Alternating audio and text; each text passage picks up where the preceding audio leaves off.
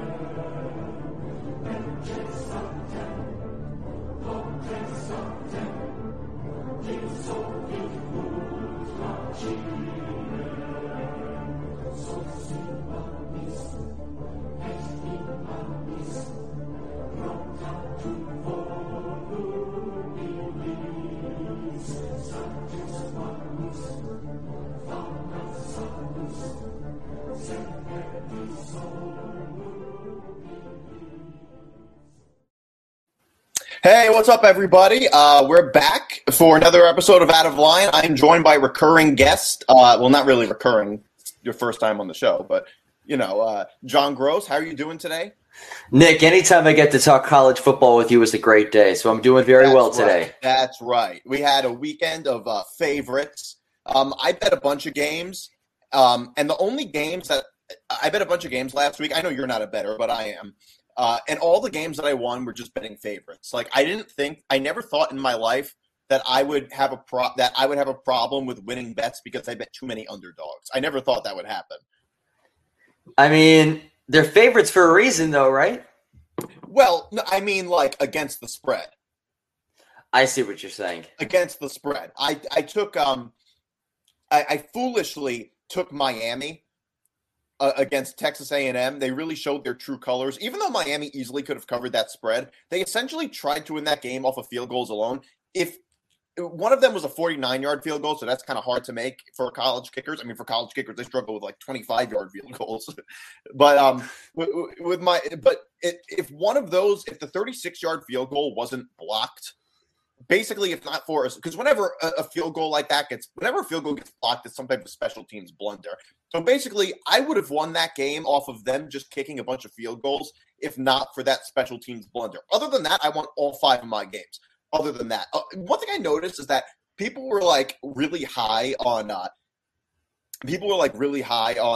Miami to cover against A&M because A&M was so bad. Again, like they lost against App State and they were supposed to be so much better. But like Miami didn't play anybody. They played nobody. Like how good were they really supposed to be? And they didn't even score one touchdown. All they were able to do was kick field goals. And Texas A&M's offense sucks, and they were still not able to beat them. No, and I think you look at the way that Miami played that game, it was the definition of shooting yourself in the foot, holding penalties in crucial drives, the special teams issues. There was the opportunity at the end where they had a drop pass, one of many drop passes. I know they were without their top receiver under Restrepo, but you're right. To not be able to score a touchdown is pretty rough. And yeah, like you said, they haven't played anybody this season. They played Bethune-Cookman and Southern Miss. That's not necessarily the toughest competition. No offense to those schools. But no team that has the word Southern in it is tough competition. And yeah, the directional schools tend to not be so great. I mean, we always joke the directional Michigan schools. That's who all the Big Ten teams play. Penn State plays Central Michigan this weekend. Yeah, I remember Baylor played one of Baylor's non-conference games one year was Lamar, and I was like, what is Lamar? Yeah, Lamar FCS school in the Southland Conference. Yep. Yeah, listen, you always see either earlier in the year or when it's an SEC team, the second to last weekend of the year, people who are just casual college football fans will always learn about a new college they never heard of before. Yeah, but even people who are big college football fans eventually sometimes hear like never heard of a school. But like so many college football and basketball fans only know about schools because of sports. I don't think I ever would have heard of Ball State for the academics. I don't think that I don't think I ever would have heard of Ball State. I'm surprised by that because of their most famous invention. What is it? They invented the ball. Oh, well, you know. That's why they call it Ball State. Exactly. So I don't know if I saw Herm Edwards got fired. Herm Edwards, he got fired for basically it was he lost they lost to Eastern Michigan. They paid what was it? $1.5 million for Michigan to lose to Eastern Michigan. It goes to show you what a sham the whole non-conference thing is, because these teams could basically buy themselves wins. But I always find it amusing when a team thinks they're buying a win and then they lose. Like that, they have some buyer's remorse on this. It's like buying it's like in Seinfeld when Newman got the defective radar detector. That's what it makes me think of. That's basically what Arizona State did. They're the Newman of college football for this week. And it isn't like you can return this purchase. On the field. It is like, so now he has to like fly commercial back. And if you've ever flied with like a team or flied first class, it's like being treated like cattle trying to fly commercial. I can speak from experience. I had the opportunity to travel with multiple teams, whether it's a nice coach bus or on a private jet. And yes, it's night and day. I have to say, you pull up on the tarmac on your team bus and then you go to the plane. No security, nothing. So that is miserable, getting back to the quote unquote regular people way of travel. Yeah, you don't have to like worry about them thinking like a water bottle is going to blow up the plane. That's never happening on a private jet. Yeah, I'm actually kind of surprised that I haven't gotten in more trouble yet. Maybe my name is in some database because I always get caught accidentally trying to bring a water bottle on the plane. I bring like 20 no, I should restate that. I bring like 4 or 5 water bottles with me per broadcast just in case. And one of them is bound to be buried under all my notes on my laptop and I just forget about it. Yeah, and every time I go to the airport, TSA. What are you trying to sneak on? Exactly. Last time they were concerned about a stapler that I had. Yeah, like you're going to use it as a weapon. Who knows? I guess who knows? You're creative. Have you ever accidentally like cut yourself with a stapler? It's very painful. Thankfully, knock on wood, I have not. But I understand they're just doing their job and they're keeping us safe. So major shout out to TSA. They truly are heroes of the airport. Yeah, airport heroes. They can move a little faster. It's all about the TSA pre-check, though, Nick. You got to get all about the pre-check. Anyway, so all of this just to lose to Eastern Michigan, I find it extremely amusing that this actually happened and Herm Edwards got fired on the field like an animal, like basically. It's like the way Lane Kiffin got fired, basically. Exactly. It's pretty amazing how it happened. It's essentially the same thing that happened with Nebraska, except Arizona State is a better team than Nebraska, and I'm sure Herm Edwards. I don't know, actually. I don't know. I mean, they did lose to Eastern Michigan. Nebraska is that bad. Nebraska really is that bad. It's crazy to me how so many people were big on Nebraska for the weekend. That they're like, well, they have like an interim head coach. They have like a new guy. It's like it's the same team. It's still Scott Frost's team. Like the coach builds the team, the guy takes over. What makes you think the guy's going to be so good that now they're just going to be able to be so good against Oklahoma? Like, it's still the same team, and it's an interim head coach. How good is an interim head coach going to be? Like, what experience do they have? Yeah, interim head coaches can bring a wrinkle here, a wrinkle there, maybe motivate a team a little bit differently. But I ascribe to the old saying, it's about the Jimmies and Joes, not the X's and O's. This is the same Nebraska team that went 3-9 a year ago, the same Nebraska team that struggled for the last decade or so, really since they joined the Big Ten. They have just not been very good. The Big Ten killed them. They killed Nebraska, I think. Like that is the point. But at least they were okay when Mike Riley was their head coach. They were good for a couple of months at a time. I remember one time, for a little bit of time in 2016, I thought the 4 best teams, which for a while it looked like this, that the 4 top teams in the Big Ten were Michigan, Ohio State, Wisconsin, and Nebraska. And then what For a happened in little bit of time, 2016? that's what it was. What happened at the end of that got killed season? by Ohio State. Everybody's like, all right, not Nebraska. That's basically how it went. And yeah, and I think the interesting thing about Nebraska is they caught the old very good, not great disease, right? Bo Pelini Right. had them at 9 wins every season. Once in a blue moon, they'd win 10 games under Bo Pelini. And Nebraska fans said that wasn't good enough because they harkened back to the old Tom Osborne days in the 90s when they won a couple of national titles. But the reality is that it's incredibly difficult to win 11 games, to win 10 games, to win 9 games. To win in general, it's incredibly difficult. Yeah. They got a little bit greedy. They forced out Bo Pelini. And you're right. Mike Riley did some okay things. And they bring in Scott Frost thinking that he's going to be a godsend. Now Mike Riley just wasn't a fit for Nebraska, just culturally, whatever. They didn't take to him well. But Scott Frost was supposed to be the chosen one. A legendary player at Nebraska. He just led UCF to an undefeated season. Didn't work out. Did not work out. And I think wherever Nebraska goes next, I don't think Mickey Joseph, the interim head coach, unless he has some miraculous turnaround, will get the head job. But they can't worry about making that sexy hire. They have to get somebody who is just the best option out there. Forget about the press release. Go out there, get somebody who you believe in that can actually build this program and that will be able to take 2, 3, 4 years to really rebuild. And you have to be willing to give them the time to rebuild because so many of these former blue blood programs do not allow their coaches to have enough time to rebuild. Right. Although I do think they gave Scott Frost enough time. They gave him like 4 full seasons, I guess. Yes, absolutely. And it wasn't just that Scott Frost wasn't winning. It was the way that they were losing. Right. Last year, 3-9, but like every loss was within a touchdown. Similar story this year. At a certain point, and then when they lost to Georgia, and then when they lost to Georgia Southern, it was just right. I mean that was the straw that broke the camel's back. But at a certain point, when you have so many close games like that, that's when you have to look at the man in charge and say, clearly there's something you're not doing right and we need to make a change. And that's exactly what Nebraska did. And that's a program that there's no reason that they should not be a top 25 team every single season with the history that they have.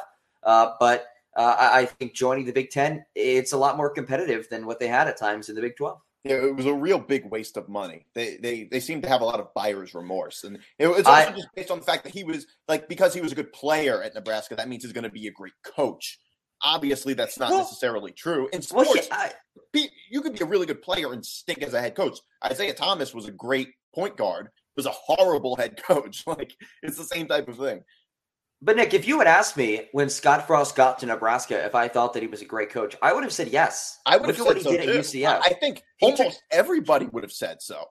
Yeah, but but for teams to fire a coach that they spent so much money on, a lot of times they just don't give up hope on them. It seems like.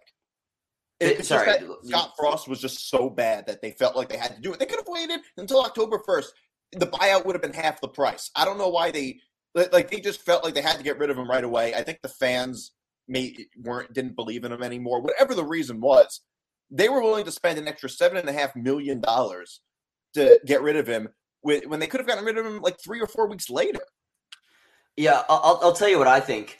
I think the new trend in college football and college sports in general is you see these athletic directors firing head coaches earlier in seasons, which then gives them a bit of a head start to pick out their targets, who they want next, get in contact with them when they're allowed to, be in touch with their agents, and try to get the ball rolling. Because if you wait now till the end of the season to fire a coach, you are behind the 8 ball. Nebraska, they're ahead of the game. There are a couple of Arizona State. They're ahead of the game now, right? They have all season to cultivate a list and try to develop relationships and then seal the deal right when the season ends. Another thing, in addition to getting ahead of the game and getting a good coach, is recruiting. Like you have to have a coach in place as soon as the season ends for next year. Otherwise, you have no shot with this early signing day now in December. Yeah. So Penn State had a pretty big win against Auburn. That's a big 41-12. Nick Singleton had the new running back at Penn State, Nick Singleton. He rushed for like Nicholas. 124 yards. He prefers Nicholas. He prefers Nicholas. I've never met somebody named Nicholas who prefers the name Nicholas. I've never heard of that before. So he's a first just on that regard. And you can speak from experience. Changes their name to Nick. Well, evidently he goes by Nicholas, and given how well he's been playing, he could tell me to call him whatever he wants, and I'll call him that. Yeah, pretty much. Yeah, he rushed for 124 yards. He had a really big game. I didn't expect Penn State to win by this much. I can't tell if it said more about Penn State or Auburn. Probably both. That Penn State was able to win by that much on the road, and then on Auburn was just so terrible. I'm with you. I think it's both. And I'm going to look at this from the Penn State lens to begin with. I think look at the times that Penn State under James Franklin has come just short of the playoff. To me, it's because of two things, and they really go hand in hand. It's because of a lack of a dominant offensive line and a lack of an ability to finish out games when leading, right? Look at the Rose Bowl 2016, Ohio State 2017, 2018. Michigan State 2018. The list goes on. Penn State had 1 or 2 score leads late in those games, but they could not run the football because they didn't have a dominant offensive line to put games away, right? Hands in hand. Well, against Auburn, they built that lead up, and they just kept on running and kept on running and kept on running. And if Penn State can continue to do that this year, I see no reason why they cannot compete for a Big Ten title. I agree with you. I think that it could be something, which brings us to our next topic about Penn State potentially winning the Big Ten. Overall, I still think Michigan and Ohio State are the 2 best teams so far, it looks like. You learned a lot about Michigan when they're in their game against, was it the UConn game, the Colorado State game, or the Hawaii game that you learned a lot about Michigan? You know what's funny is that they don't actually cover any of these games. It doesn't mean anything in terms of how good they are, but they never cover these games, and I always take the under because at some point against these teams, Michigan, like they're up by so much that they just stop trying. So I always took the under. The over-under in the game against UConn was like 60 or 60 and a half, something like that. And Michigan won 59-0. I'm always of the opinion that when it comes to very good teams, you learn absolutely nothing about them when they play very bad teams. And it's for mediocre teams too. Exactly. I think so. But I think it also goes the other way, too. For mediocre teams that are playing really good teams, I still don't think you necessarily learn a ton about them. But for Michigan, until they actually show me something against a decent opponent, and they have Maryland this weekend, which will be by far and away their best opponent, which says a lot about their schedule so far. But until they show me something good, joke. It's literally the worst ever. But until they show me something against a good team, and really their first test will be against Penn State in the Big House October 15th, I'm not sold on them. I might get some flack here from any Michigan fans that we have watching, and this is not me criticizing Michigan. This is just my honest opinion about them. Last year, I think they caught lightning in a bottle. I think it was LSU LSU 2019. I think the stars aligned. They had a very experienced team, a senior-laden roster, guys who had been there and done that, great offensive line. I think they caught lightning in the bottle. This year, this is the real test for Jim Harbaugh in Michigan this season. I mean, they caught lightning in a bottle like LSU, except LSU won. So not quite right.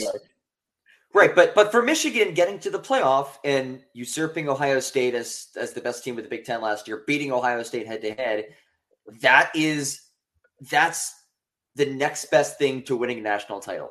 Yeah, for Michigan, for sure. I mean, I was high on Michigan. Look, I'm not saying I know anything yet. This is why I think AP polls in the beginning of the season are the biggest bullshit anyway. Who cares? Like, who knows enough about these teams? Even if you're like the expert, even if you're an expert in college football, experts don't really know that much. But you just kind of go with your gut a little bit. That's basically all the rankings are. We really, like I said, we don't know how good Michigan is. Although I will say, compared to other teams, I will give them a little bit of credit here that they were at least able to do what they were supposed to do. You can't say that about everybody. You can't say that about Notre Dame. You can't say that about Texas A&M. So at least Michigan has that going for them. And it's really just based on how they have a really good defense. So, and supposedly a high-powered offense, though we don't really know that yet because I haven't played anybody that good. But it's just it's similar to a USC thing. Like a lot of times, like I remember Joel Klatt. I'm sure you know who that is. He's an analyst on Fox Sports, and he was talking about like USC and how like they're more fit. A couple weeks ago, before they even played Fresno State, he talked about how efficient they were on offense. And when the best team they played was Stanford, I don't remember the first team they played. It was such an easy schedule so far. It's like, what do we really know about them in terms of their offensive efficiency when they've played nobody? It's the same kind of thing with Michigan. We don't really know yet. But I do think Penn State could win. I just don't think they will. But I think it could be a similar situation to 2016. I think they could easily split the two. I could see them splitting, beating Ohio State and losing to Michigan. And it could be like the same thing that it was then. Well, in that situation, let's say all else being equal, Penn State either beats Michigan and loses to Ohio State or vice versa. You're talking about an 11-1 Penn State team, multiple ranked wins, a win on the road, a dominant win on the road at Auburn. Now, Penn State don't need Auburn to be decent, but to me, that's a lock for a playoff spot. Even right? if Auburn turns out to be bad, it's probably a better win against Auburn than most teams are going to get. Absolutely, and the way that they did it. So I think an 11-1 Penn State team, any Penn State fan would take that, even if it doesn't result in a Big Ten title, because you're at that point basically a shoe-in for the playoff. And if somehow, some way they don't get in at 11-1 as a Power 5 team with multiple ranked wins and a win at an SEC school on the road, something's wrong. Something's wrong. Right. I mean, I don't even think they necessarily, because we don't know how I don't think that the committee thinks that, like, I don't think they necessarily have to win a Big Ten, win the conference to be a playoff team. I think that they might have two Big Ten teams. We don't necessarily know. It just depends on what else is going to be going on with just in college football. I think, like I said, I think USC has a really good chance to make the playoff because they could easily win the Pac-12. If they go, say, 11-1 and win the Pac-12, they're easily in. They're easily in the playoff. Penn State, though, they do have a tougher road. Like a team like USC doesn't have a Michigan or an Ohio State. No. Penn State has both of them. Penn State has both of them. Penn State has an undefeated Minnesota team. Penn State ends the year with a Michigan State team who, they just got shellacked in Seattle, but they're still should be okay. I wouldn't be too worried about Michigan State, although they're always tough. They're always tough. Michigan State put Michigan State. You put Michigan State against USC on USC schedules this year, and that would be one of USC's biggest challenges. For no doubt about it. For sure. Certainly. I find that Michigan State, even when they're having a bad year, they tend to at least have one pretty good win. So even when everybody writes them off, they win when they're not supposed to. They're almost like Purdue, except a bigger program. Yeah, and Michigan State has done it twice against Penn State. They did it in 2017, and that loss kept Penn State out of the playoff. And then they did it in 2018 at Penn State in 2018. So Penn State fans never take Sparty for granted. It doesn't matter if Michigan State is 5-6 entering the last week of the season or 10-1. Penn State fans know that'll be a tough matchup. And if you remember in 2016, that infamous year when in college football, when Ohio State, when they made the playoff that year, when their only loss was to Penn State, Michigan State was horrible. They were anywhere between awful and god awful. They were like Rutgers level bad that year, and they came within 1 point of Ohio State. So Michigan State tends to do good in these rivalry games when they're far inferior to these teams. Where like Ohio State was supposed to blow them out, but they got they lost by 1 point. Michigan State. So yeah, you're right. You never know. Yeah, it's going to be interesting. And I think keep going. Yeah, I just think one other thing to add about Penn State, following these teams under James Franklin the last few seasons, they've had a large amount of very talented players. And even these last 2 years when they've gone 11-11 over the last 2 seasons, sent a bunch of guys to the NFL. Last year in the draft, most draft picks out of any Big Ten team, Penn State. And they went 7-5 and 5-6 or whatever the year before that. But to me, this Penn State team has so much talent. They really have no weaknesses because the offensive line looks good. You have a 6-year quarterback in Sean Clifford. You have multiple game changers on both sides of the ball. We talked about Singleton, Katron Allen, another phenomenal running back. On defense, Joey Porter Jr., he'll be a first-round pick. Chop Robinson, defensive end, looking like an elite pass rusher. Another true freshman, and Abdul Carter at linebacker. Like, I could go on. Jair Brown, an elite safety. I can go on and on about this Penn State team. They have talent all over the field, and they have depth because they recruited very well last year, and they have a lot of phenomenal impact freshmen who play. So I think this is the type of team that can withstand a difficult Big Ten schedule. And they have Ohio State at home. Michigan away will be a test. But I agree, Nick. I don't see any reason why this team can't compete for a Big Ten title. Right. No, I totally agree. And the thing is, they also have the new walk-on Chad Powers. You got to watch that for him too. Yeah, he can sling it. He has that 5.49 40, right? You know what I love about that clip is that somebody at some point, first of all, the name Chad Powers, a guy with really long hair named Chad Powers is like the most Big Ten quarterback thing I can imagine. Like, I couldn't create in a lab a more of a Big Ten quarterback thing. But don't you think at some point somebody was like, don't you think that guy with the long hair has like the same face as Eli Manning? At some point, somebody had to have said that. And somebody's like, yeah, I think I've noticed that. I would love to hear an interview with Danny O'Brien, who's an assistant for Penn State, who was kind of overseeing that. And he was like, oh, I think I found something in Chad Powers. An interview with him, an interview with the other people trying out for the team, just to hear if they had any inkling of it being Eli Manning. Because you really can't tell. Obviously, they wouldn't show that in the clip. But I agree. I would love to know what they thought. If that would they actually had be any really inkling funny if they were just breaking him down. Yeah.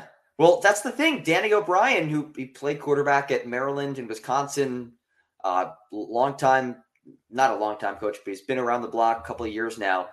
He genuinely was excited. He's like, oh my God, I found some no-name guy off the street named Chad Powers. This guy is something.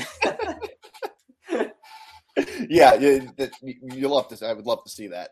So I want to talk a little bit about conference realignment and all of these teams going to I really want to talk to you about this for a while, like USC and UCLA going to the Big Ten. Which, by the way, if I had told you, you know what, USC and UCLA will join the Big Ten before Notre Dame joins a conference, that sounds like a joke. It does. It absolutely does sound like a joke. I first heard that. I was like, what? The Big Ten? Texas and Oklahoma joining the SEC, at least that makes sense. Missouri is already in the SEC. There's less of a justification for them being in the SEC than there is for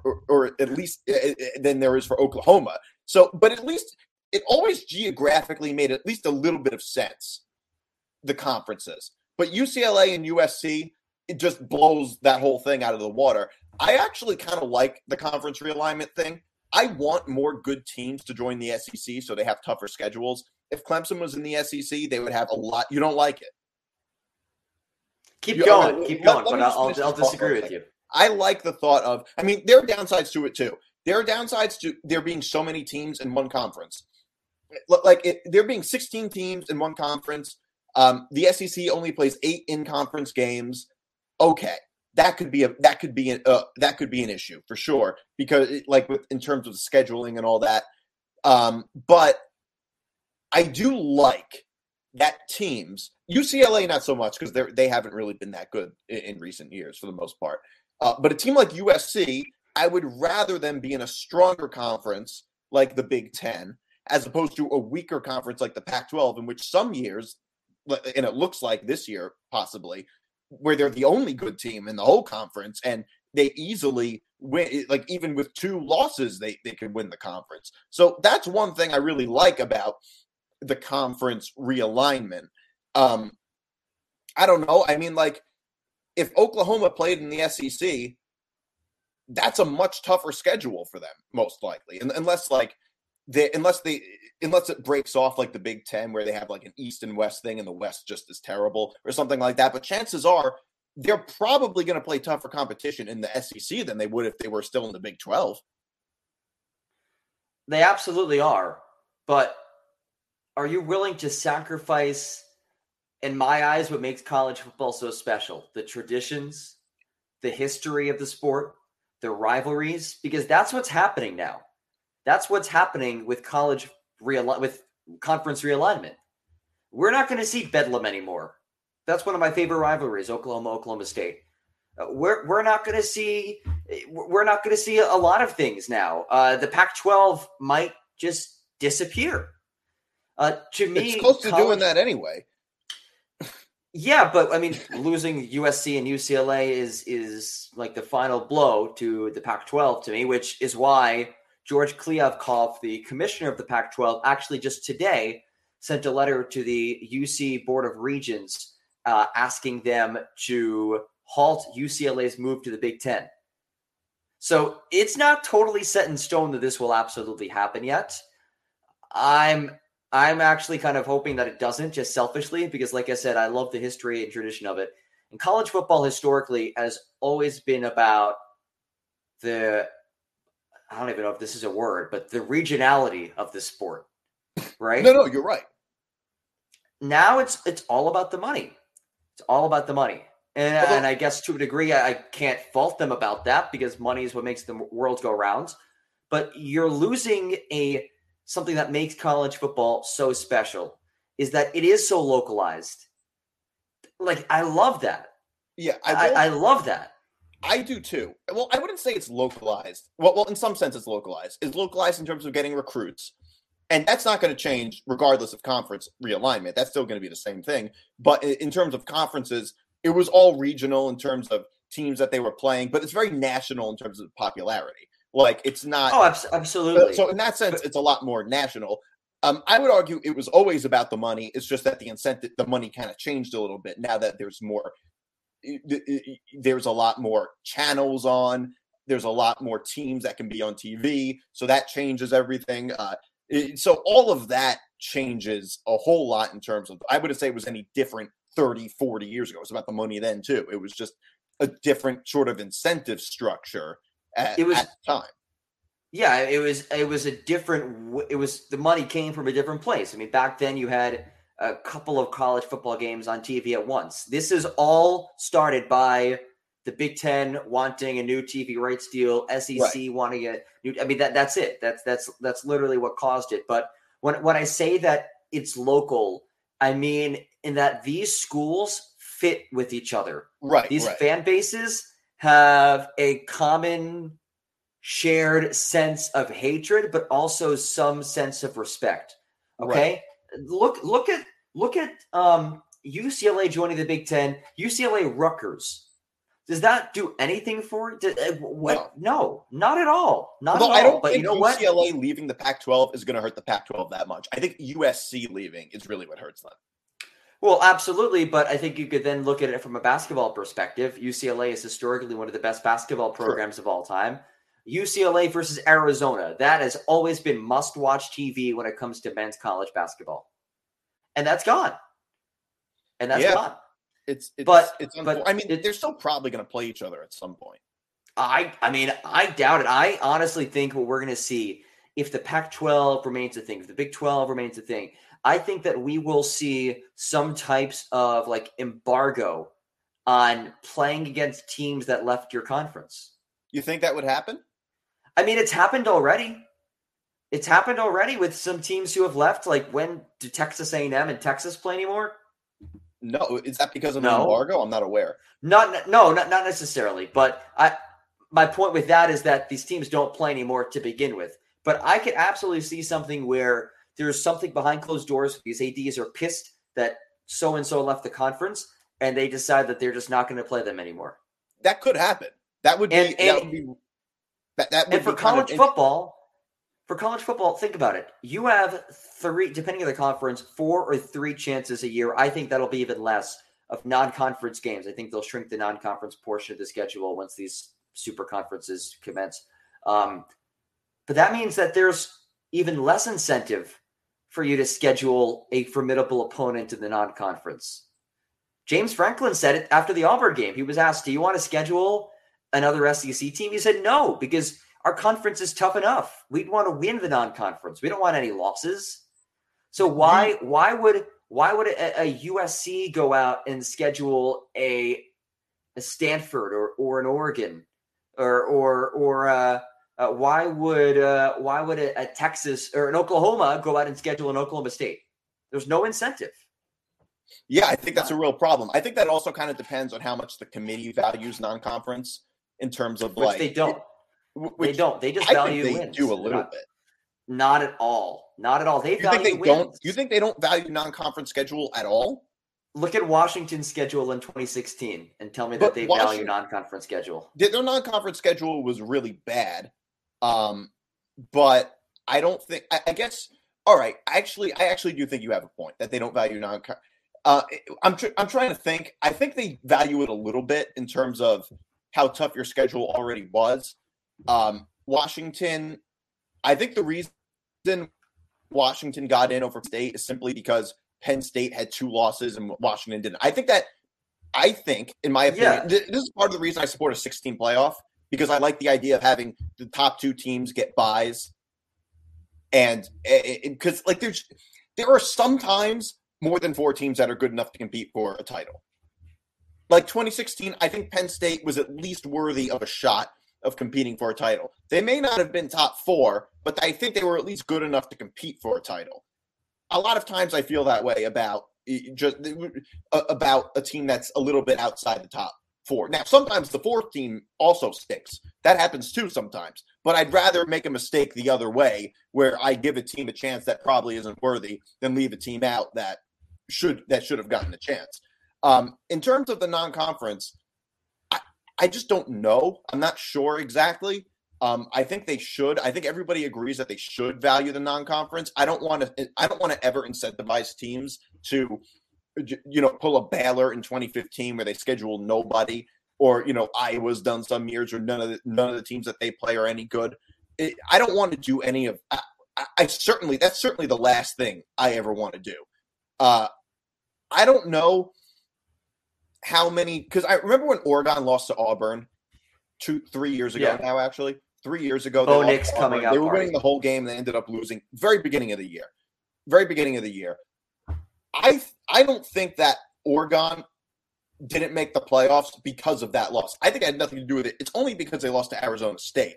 They could have beaten Auburn, and I still think they probably wouldn't have gotten in. So I don't know how much of it is really the committee incentivizing teams to schedule cupcake non-conference games. Although I will say, one thing I really can't stand is when SEC teams schedule, it's one thing to schedule a really easy non-conference game like Ohio State's doing now in September. There's a difference between that and doing it in late November, right around Thanksgiving time. That I can't stand. When SEC teams play like Trinity in November, that's ridiculous. Yeah, that's just the nature of their schedule, I guess, since they do have some conference games earlier in the year. But I agree. I just think, and you kind of proved my point earlier in that saying 2016, the reason why Washington got in over Penn State is because Penn State lost in the non-conference. Exactly. If Penn State had instead of playing Pitt, had played Mercer, Penn State would have made the playoff over Washington. Maybe. No doubt about it.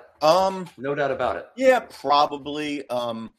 It may have been because they would have even made a playoff over Ohio State. Would they have made it over Ohio State if they would have been ranked ahead of Washington and Ohio State? They would have been ranked ahead of. I don't know. The thing is, So if they had played a team like Mercer, they scheduled nobody in the non-conference. Do you not? I don't know. I can't speak exactly for what the committee would have done because these situations don't come up that much. But if you were to say something like they were to play Mercer, they beat Ohio State. But don't forget, Penn State got dragged by Michigan that year. They got killed by Michigan that year. Now, I know Penn State had a lot of injuries and they were on the road and all that. I don't think, in my opinion, that they would have been. I don't think that if Penn State had played a team like Mercer, that Ohio State would have been ranked below them. I really am not convinced that they would. Even though Penn State beat them head to head and Penn State won the Big Ten championship, I still don't think they would have ranked them ahead of them. That is preposterous. I guarantee you. I really don't think they would have. But don't you see a flaw in that? Don't you see a flaw in that? Penn State beat them head to head.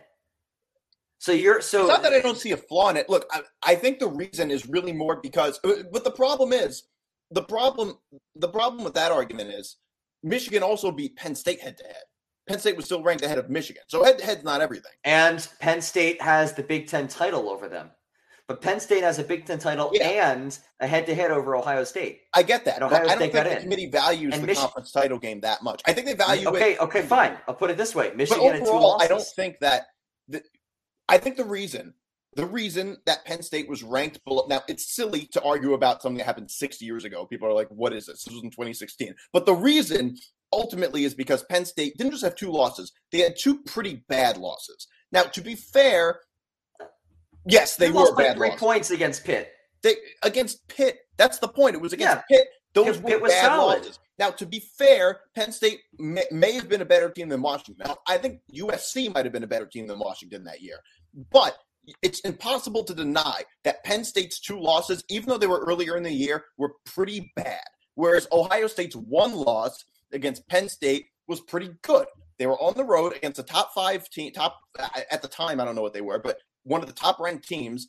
They lost by a couple of points. Overall, that loss is not that bad to keep them out. I mean, I guess you could argue they would have been – maybe it's true Penn State would have been ranked ahead of Ohio State. I don't know. That's certainly possible. But I think that Ohio State is still a playoff team that year at the very least. Yeah, I think it would have been Penn State and Ohio State in from the Big Ten, both. Yeah, I mean, the thing is, I think the committee sometimes is a little bit too record obsessed. A little bit. Because I don't think the saying "you are what your record says you are" really holds water in college football because there's so much context to it, as opposed to just like in terms of some teams are in weak conferences, some teams schedule easy teams, injuries. Is the difference between 1 loss and 2 losses necessarily that big? No. Realistically, no. Anybody who follows college football knows the difference between 2 losses and 1 loss is not necessarily anything. You could be undefeated. It doesn't necessarily mean anything. It doesn't. But I don't know. You know who agrees with that mindset? What? You know who agrees with that sentiment that you are not what your record says you are in college football? Who? Scott Frost. Well, Nebraska disagreed. You are what your buyout says you are. Yes, even if it cost them $7.5 million more. You are what your buyout says you are. $15 million to get rid of him? All right, he's worth $15 million to tell him to get lost. All right, so we have a bunch of games that I want to get to. I know you're, like I said before, I know you're not a gambler. There's some games that I really like. Now, the lines may have changed within the past couple of hours or so when I put this all together, but it's not by much. All right, so Maryland at Michigan -17. I love the under so far in this game, just because Michigan always hits the under. I don't know, because here's the thing. Maryland is a better team than they get credit for. I think that they're a little bit like they do have a good receiving core. They could really pass. They could pass pretty well. So overall, I think Maryland, could cover against Michigan. I would probably take Michigan to cover 17. But you know what? Sometimes Michigan, against teams like this, they don't always play. They don't, even if they're winning by a lot. I think Michigan is one of those teams that could win like 14-7, but they're really winning by a lot more. But the score doesn't say so. So I wouldn't touch this game, but I like the under because these Michigan games have all been going under. I like the under, and I like Maryland to cover. Yeah. I think Michigan's gonna face something they have not seen this year, and I think Michigan is considerably better than Maryland. But I think given the fact that they have not been tested whatsoever this year, Maryland's going to throw a couple of haymakers at them early. I could see Michigan winning this one by like 13-16. 13-16 points. Okay, I was like, that's a really odd random score. No, 13-16 points. So I do think Maryland will cover. Okay. So here's another one that I like. Florida at Tennessee. Tennessee is giving 10.5 points. I love Florida in this. 10.5 points is a really big spread. I get that they're on the road and all, but 10.5 points is a really big spread. I don't think either of these teams are really that great. Tennessee, I like their offense, but their defense is not very good. I don't think their defense is good enough to be 10-point favorites against anybody, to be honest. I mean, like, it took them overtime to beat Pitt when on their backup quarterback. Like, it was just, I don't know if Tennessee is 10 points better. I really like them to win outright. You like Florida to win outright? Yeah, no, I like Tennessee to win outright. Tennessee, okay. I really like Tennessee to win outright. And so that's why, like, in this particular matchup, I like them to, like I said, I like Tennessee's offense, but I think their defense kind of stinks. And Florida's they're just very up and down. They beat Utah. Everybody was really high on Florida. Everybody was really high on Florida after they beat Utah and all that. And it's like 10.5 points is a lot. Even if they win 30-20, okay, Tennessee still covers. It's going to come down to which Anthony Richardson will we see. Will we see the Anthony Richardson of the Utah game? Will we see the Anthony Richardson of the Kentucky game? If it's somewhere in the middle, I think if it's somewhere in the middle of that or more towards the Utah performance, Florida will cover. If it's the Utah performance, Florida will win this game outright. This is one I'm actually a little bit surprised that Tennessee, that they're 10.5 point favorites. That's a lot of points. And this is one that I would not be shocked whatsoever to see Florida win outright. Yeah, I wouldn't either. I wouldn't be terribly shocked. I mean, they're on the road, so it's difficult. But yeah, in terms of this game, like, I don't know, Tennessee's one of those teams you can't really trust. I mean, you can't trust Florida either, but they're not getting they're the team getting the 10.5 points. Yeah, and you always have that danger of playing against a wounded animal, right? Florida, they're a wounded animal right now. They just took one to the chin last weekend. They almost got embarrassed by South Florida, which, by the way, geographically is not in South Florida.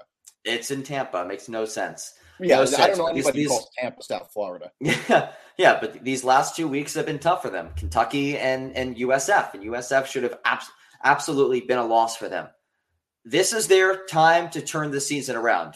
If Florida can knock off Tennessee, they're right back in the mix in the SEC East, and it's going to come down to the world's largest outdoor cocktail party when they play Georgia. If they lose, their season's done. That's actually what it's the best name for a rivalry ever, I think. Yeah.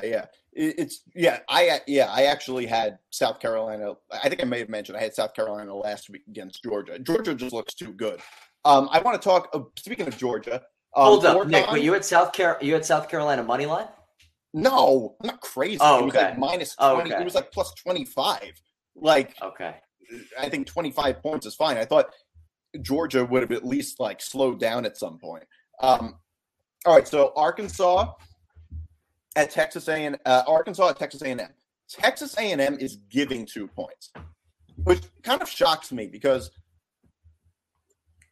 Texas A&M always seems to. I mean, this year their run game is hard. Their run defense is horrible. Appalachian State essentially could have walked down the field against A&M. And Arkansas has a tremendous run game and a running quarterback. So Texas A&M should easily. I don't think. I mean, they're favored because they're the home team, obviously. Overall, though, I think Arkansas is the better team. I think Arkansas should pull this off. I think Arkansas will pull it off straight up, and this game, outright. I think it's actually at Jerry's World. I think it's at the Cowboys Stadium, and I'm not sold on Texas A&M at all. You talked about their defense. I'm going to talk about their offense. I remember watching their spring game a couple months ago and thinking to myself, this King guy, he's the best they have. Now they have Max Johnson at quarterback. They win a game, yeah, but he completed 50% of his passes. You're telling me that all of these 5-star recruits that Texas A&M is bringing in, all this NIL money that they are throwing at guys, and they can't find themselves a good quarterback? Yeah. It blows me away that Jimbo Fisher, who is literally the quarterback whisperer, can't go out there and recruit a solid QB. They already gave up on Haynes King. Haynes King, first of all, is like the weirdest form of all time. But it blows me away that they can't go out and find somebody better than Haynes King or a Max Johnson. I mean, a guy who couldn't even keep the starting job at LSU. Blows me away. If they had a decent quarterback, I think A&M would be a playoff contender, but they don't. They really have no good quarterbacks right now, and I like Arkansas money line in this one. Yeah, that's in the I was actually kind of surprised that that Texas A&M was favored, but you never know. I also hate how much I love Wisconsin this game. I double checked on the app. It's actually down to 18.5 now instead of 19, whatever, for what it's worth. At least on the FanDuel app, which is what I use. It's down to 18.5. Either way, now you might not agree with me on this, even though I know you're an Ohio State hater. You might not agree with me on this. Like I said before, I hate how much I love Wisconsin. First of all, the thing is that there's a few reasons. First of all, Wisconsin has a very good run game. Ohio State, so far, we know nothing about. Other than that, they were only able to put up 21 points against Notre Dame. They beat Notre Dame by 11 points. We know Notre Dame stinks now. And Ohio State, first of all, they usually don't cover a spread like this in these games against Wisconsin. And it's worth noting, Ohio State usually isn't very impressive in September. They're not the best September team. And even if Ohio State wins by a lot, even if they win by 14 to 17 or 18 points, that doesn't cover, but that still makes Ohio State look pretty good. And given that both these teams can run the ball, I mean, Wisconsin runs a lot. They have a very strong defense. This is the best defense Ohio State would be playing for the year. The best defense. I don't think Ohio State covers. I think they win outright, but I don't think they're good enough to cover. Nicholas. I will disagree with you big time, my friend. I think Ohio State will cover this and will cover with ease. This is the same Wisconsin team that lost to Washington State. But Washington State isn't that bad. Nick, I don't think Wisconsin should be losing to Washington State. And you look at the other two games they played, New Mexico State, Illinois State. This is their first real test of the season. And Ohio State, their offense is unstoppable. You can put the best DBs in the country against, and you're not going to slow them down. CJ Stroud is phenomenal. They have a lot of depth on defense as well. I think the Buckeyes win this one by at least 3 touchdowns. You think? But yes. How good did Ohio State look against Notre Dame? Notre Dame so far looks – I mean, this is the same team that lost to Marshall, and they were only able to win by 11 points. For week 1 of the season, I think they looked pretty good. I think they look – I mean, now it's week 3 of the season. But here's the thing. I'm saying no. But you asked about Notre Dame, the Notre Dame game. I said for week 1 of the season, I thought they looked pretty good in that one. But do you think they're that much better week 4 of the season? Yes. Your coaches talk about it all the time. Teams make the biggest jump between week 1 and week 2. And I think now Ohio State, their offense is just dynamic. There's no doubt about it in my mind that there are certain things these last couple of games they've held back that now they will implement against Wisconsin. And I have never been, and unless he shows me something different, probably never will be sold on Graham Mertz being anything special at Wisconsin. I don't think Wisconsin could score enough points in this one. I think Ohio State can easily put up a 35 spot, 38 points. See Wisconsin scoring more than 17. You don't, but how much? So you see Ohio State putting up like 50 points or something like that? No, I think high 30s, low 40s. I could see that. I say a little less. But like I said before, I think that even if they win by about 2 touchdowns, even if they win by 17 points, they still cover. Honestly, this game smells like backdoor cover. That's kind of what it says to me. I could see Ohio State being up by 21 near the end of the game, and Wisconsin marches downfield, scores a touchdown or something. I guess I can see that, but to me, when I watch these teams play this year, Wisconsin has not impressed me. Ohio State, to me, is probably the third most impressive team in college football so far. Just eye test, especially in offense. I mean, this offense is unreal. You have an elite running back in TreVeyon Henderson, an elite quarterback in CJ Stroud, and multiple elite wide receivers, and a guy in Julian Fleming who was highly touted coming out of high school and is finally finding his stride as that third option in that wideout room. To me, I don't see how Wisconsin can keep up with Ohio State at all. Yeah, Kansas State at Oklahoma. Oklahoma's giving 12.5. I really like Oklahoma to win this by 2 touchdowns or more at least. I really like Oklahoma this year. I wasn't too high on Oklahoma before. I am very often anti-Oklahoma to some degree, but I really like how good their defense is. A lot of the fans like Brent Venables and his system. I like them. They should be able to beat Kansas State by a lot. Oklahoma is at the level, and I like Dylan Gabriel. Forgot to mention him. But just from defense alone, I think they're good enough to beat Kansas State by 2 touchdowns or more. I love Oklahoma in this game. I loved Oklahoma last week. Everybody was. It felt like I wouldn't say everybody. It felt like everybody was doubting me. The line in the game last week against Nebraska actually went down from like 12.5 to 11.5 because so many people were betting Nebraska. I really like Oklahoma in all these games. They should, like I said, they should easily be able to beat a team like Kansas State by 2 touchdowns or more. I'm with you. I'm 100% with you on this, Nick. I think you look back last couple of years under Lincoln Riley, Oklahoma, they've struggled against Kansas State. And I think that's just because the DNA of Kansas State under Chris Kleiman is physical lunch pail football, right? He's a guy who came from North Dakota State. He's going to ground and pound. He's going to win in the trenches. Meanwhile, Oklahoma, they were a little bit more of a finesse team under Lincoln Riley. That's changed this year. This team plays with an attitude, like you said, especially on defense. They have not allowed more than 14 points in a single game this season. And not to say they've played the toughest schedules, but in years past, I think Oklahoma would have allowed more than that. But their defense is great. Their offense is more than serviceable. I think Brent Venables has really changed. They always talk about OU DNA. He's really changed the OU DNA to now be a hard-nosed, defensive-minded team.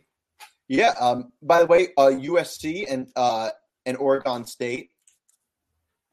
Plus, Oregon State's getting 6 points. I love USC. It may have changed. Let me just double check. It may have gone up, but it may have gone up to like 6.5 or something like that. But I really like USC this game. It's probably not up to 7 by now. By now it's still USC -6. So I really like USC this game to beat Oregon State. They should easily be able to win this. Oregon State's played nobody. Nick, it's interesting. Reading on Twitter, and not to say I know much about gambling, so I don't necessarily know why this is the situation. I know college football. You math. But this is an interesting tweet that I'm reading here from Ben Fawkes of VSIN Live. He said more money has been wagered on Oregon State to cover the spread, which at that point was 6.5 versus number 7 USC, than any other college football or NFL game so far this week at Caesars. The book has taken $110,000 and $110,000 bet on Oregon State plus several 5-figure wagers on the Beavers to cover. Which is mind-blowing to me. I will say, I am not a financial expert. I'm not Dave Ramsey. But I will say, the way to get rich is not betting 5 figures on Oregon State. Just saying. My piece of financial advice. You could do something a little better with your money than wagering 5 figures. I don't know how anybody is so confident in a team like Oregon State like that they put 5 figures on it. That is fascinating. Wow. And it was, 7 points at the time? 6.5 points? 6.5. Well, there was somebody who put $110,000 on Oregon State. Holy shit. That is wild stuff. Wild stuff. That's even more of a reason to take USC. I'm taking USC, and I do want to just give some credit, though, to Jonathan Smith, who has quietly done a remarkable job at Oregon State. Right. That is one of the toughest places in all of college football to win. They haven't done it since Mike Riley left, and even when he was there, they didn't do it a ton. They really had a great year in 2008 with Jaquiz Rogers, James Rogers, Moy Val was the quarterback. That was a squad. But it's been a while since they were decent. And just the fact that Oregon State is now making some noise in the national stage, and rightfully so, speaks volumes of the job that Jonathan Smith has done. So kudos to my fellow Jonathan. You're doing well out there in Corvallis. Well, I love this one, Duke at Kansas. Is this like the Final Four or something? Yeah, it feels like it. Kansas is – I really like – Duke's defense is terrible. Kansas is now like this high-powered offense. It's crazy that Kansas could be favored ever now, because I'm old enough to remember when Kansas was like the Rutgers of the Big 12. That's basically what Kansas was for a while. They were worse. Absolutely. Yeah, they were so bad, so bad for a while. But I really like Kansas -7 this game and the over 66 points, 65.5. I'm loving the over. I'm hammering both of those. I like Kansas. Talk about tough places to be successful at. Oregon State is up there. Kansas might just be the toughest. Yeah. And Lance Leopold, who has won everywhere he's gone at the D3 level, Buffalo, and now what he's doing at Kansas is nothing short of a miracle. Right. I like Kansas to cover. Their offense is so fun to watch.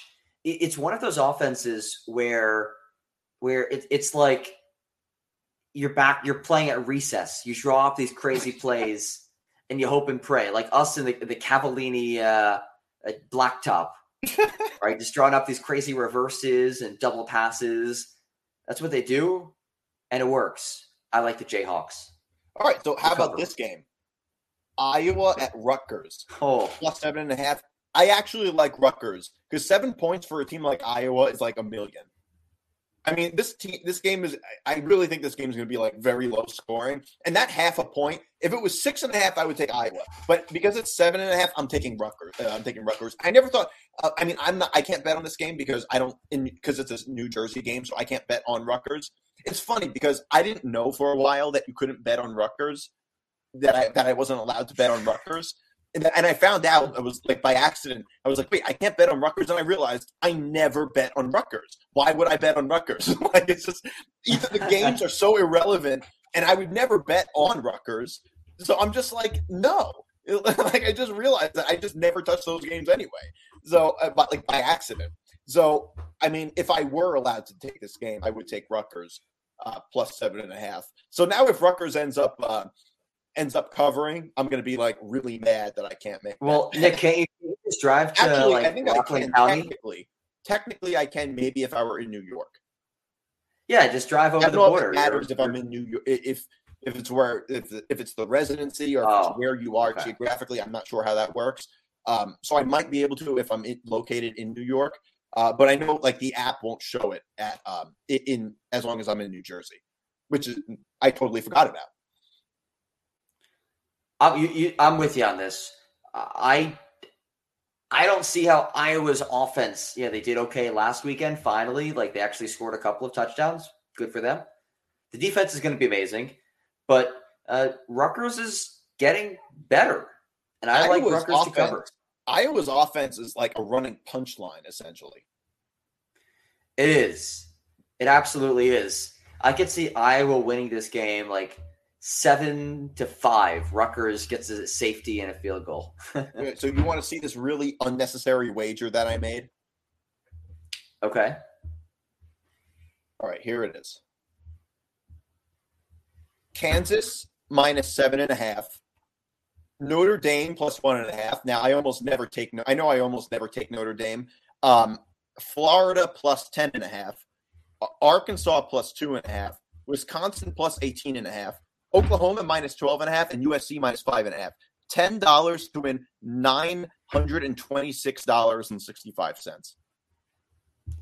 Well, I wish you luck, my friend. Thank you. I mean, I'm going to hate myself for it, most likely at some point. You know what I always say to sports gamblers? Because it's a losing proposition. Just take your money and put it into S&P 500 index fund. It sounded like Dave Ramsey. Yeah, I know you do. I will say though, people spend money on crazy things. I mean, that are sometimes crazier than just gambling. Like people would spend 6 figures on a watch, and I would say the same thing. It's like, I don't know, to us gamblers, gambling is like entertainment. If you win, to us, losing money on a game is like, or losing money at the casino is kind of like what it would be like for somebody who likes shows to spend money to watch a Broadway play. We would just rather lose the money at the casino playing the games with the chance of us at least winning than spend it at a show, for instance. That's kind of how it is being a gambler. If I could best sum up how we feel. And people who aren't gamblers don't get it, but that's essentially what it is. It's spending money on entertainment like everybody else does. So you're saying that the worst people financially are the people who are gamblers and pay money to go see shows? Yes. If you want to go to a casino and then go to a show afterwards, I can't help you. You're going to go broke. You're going to be like $10,000 in debt for that. Yeah, don't do that. Pick one. Pick a Broadway play. Pick one of 3 things. A Broadway play, gambling, or a water bottle at Yankee Stadium. One of those 3 things, I think...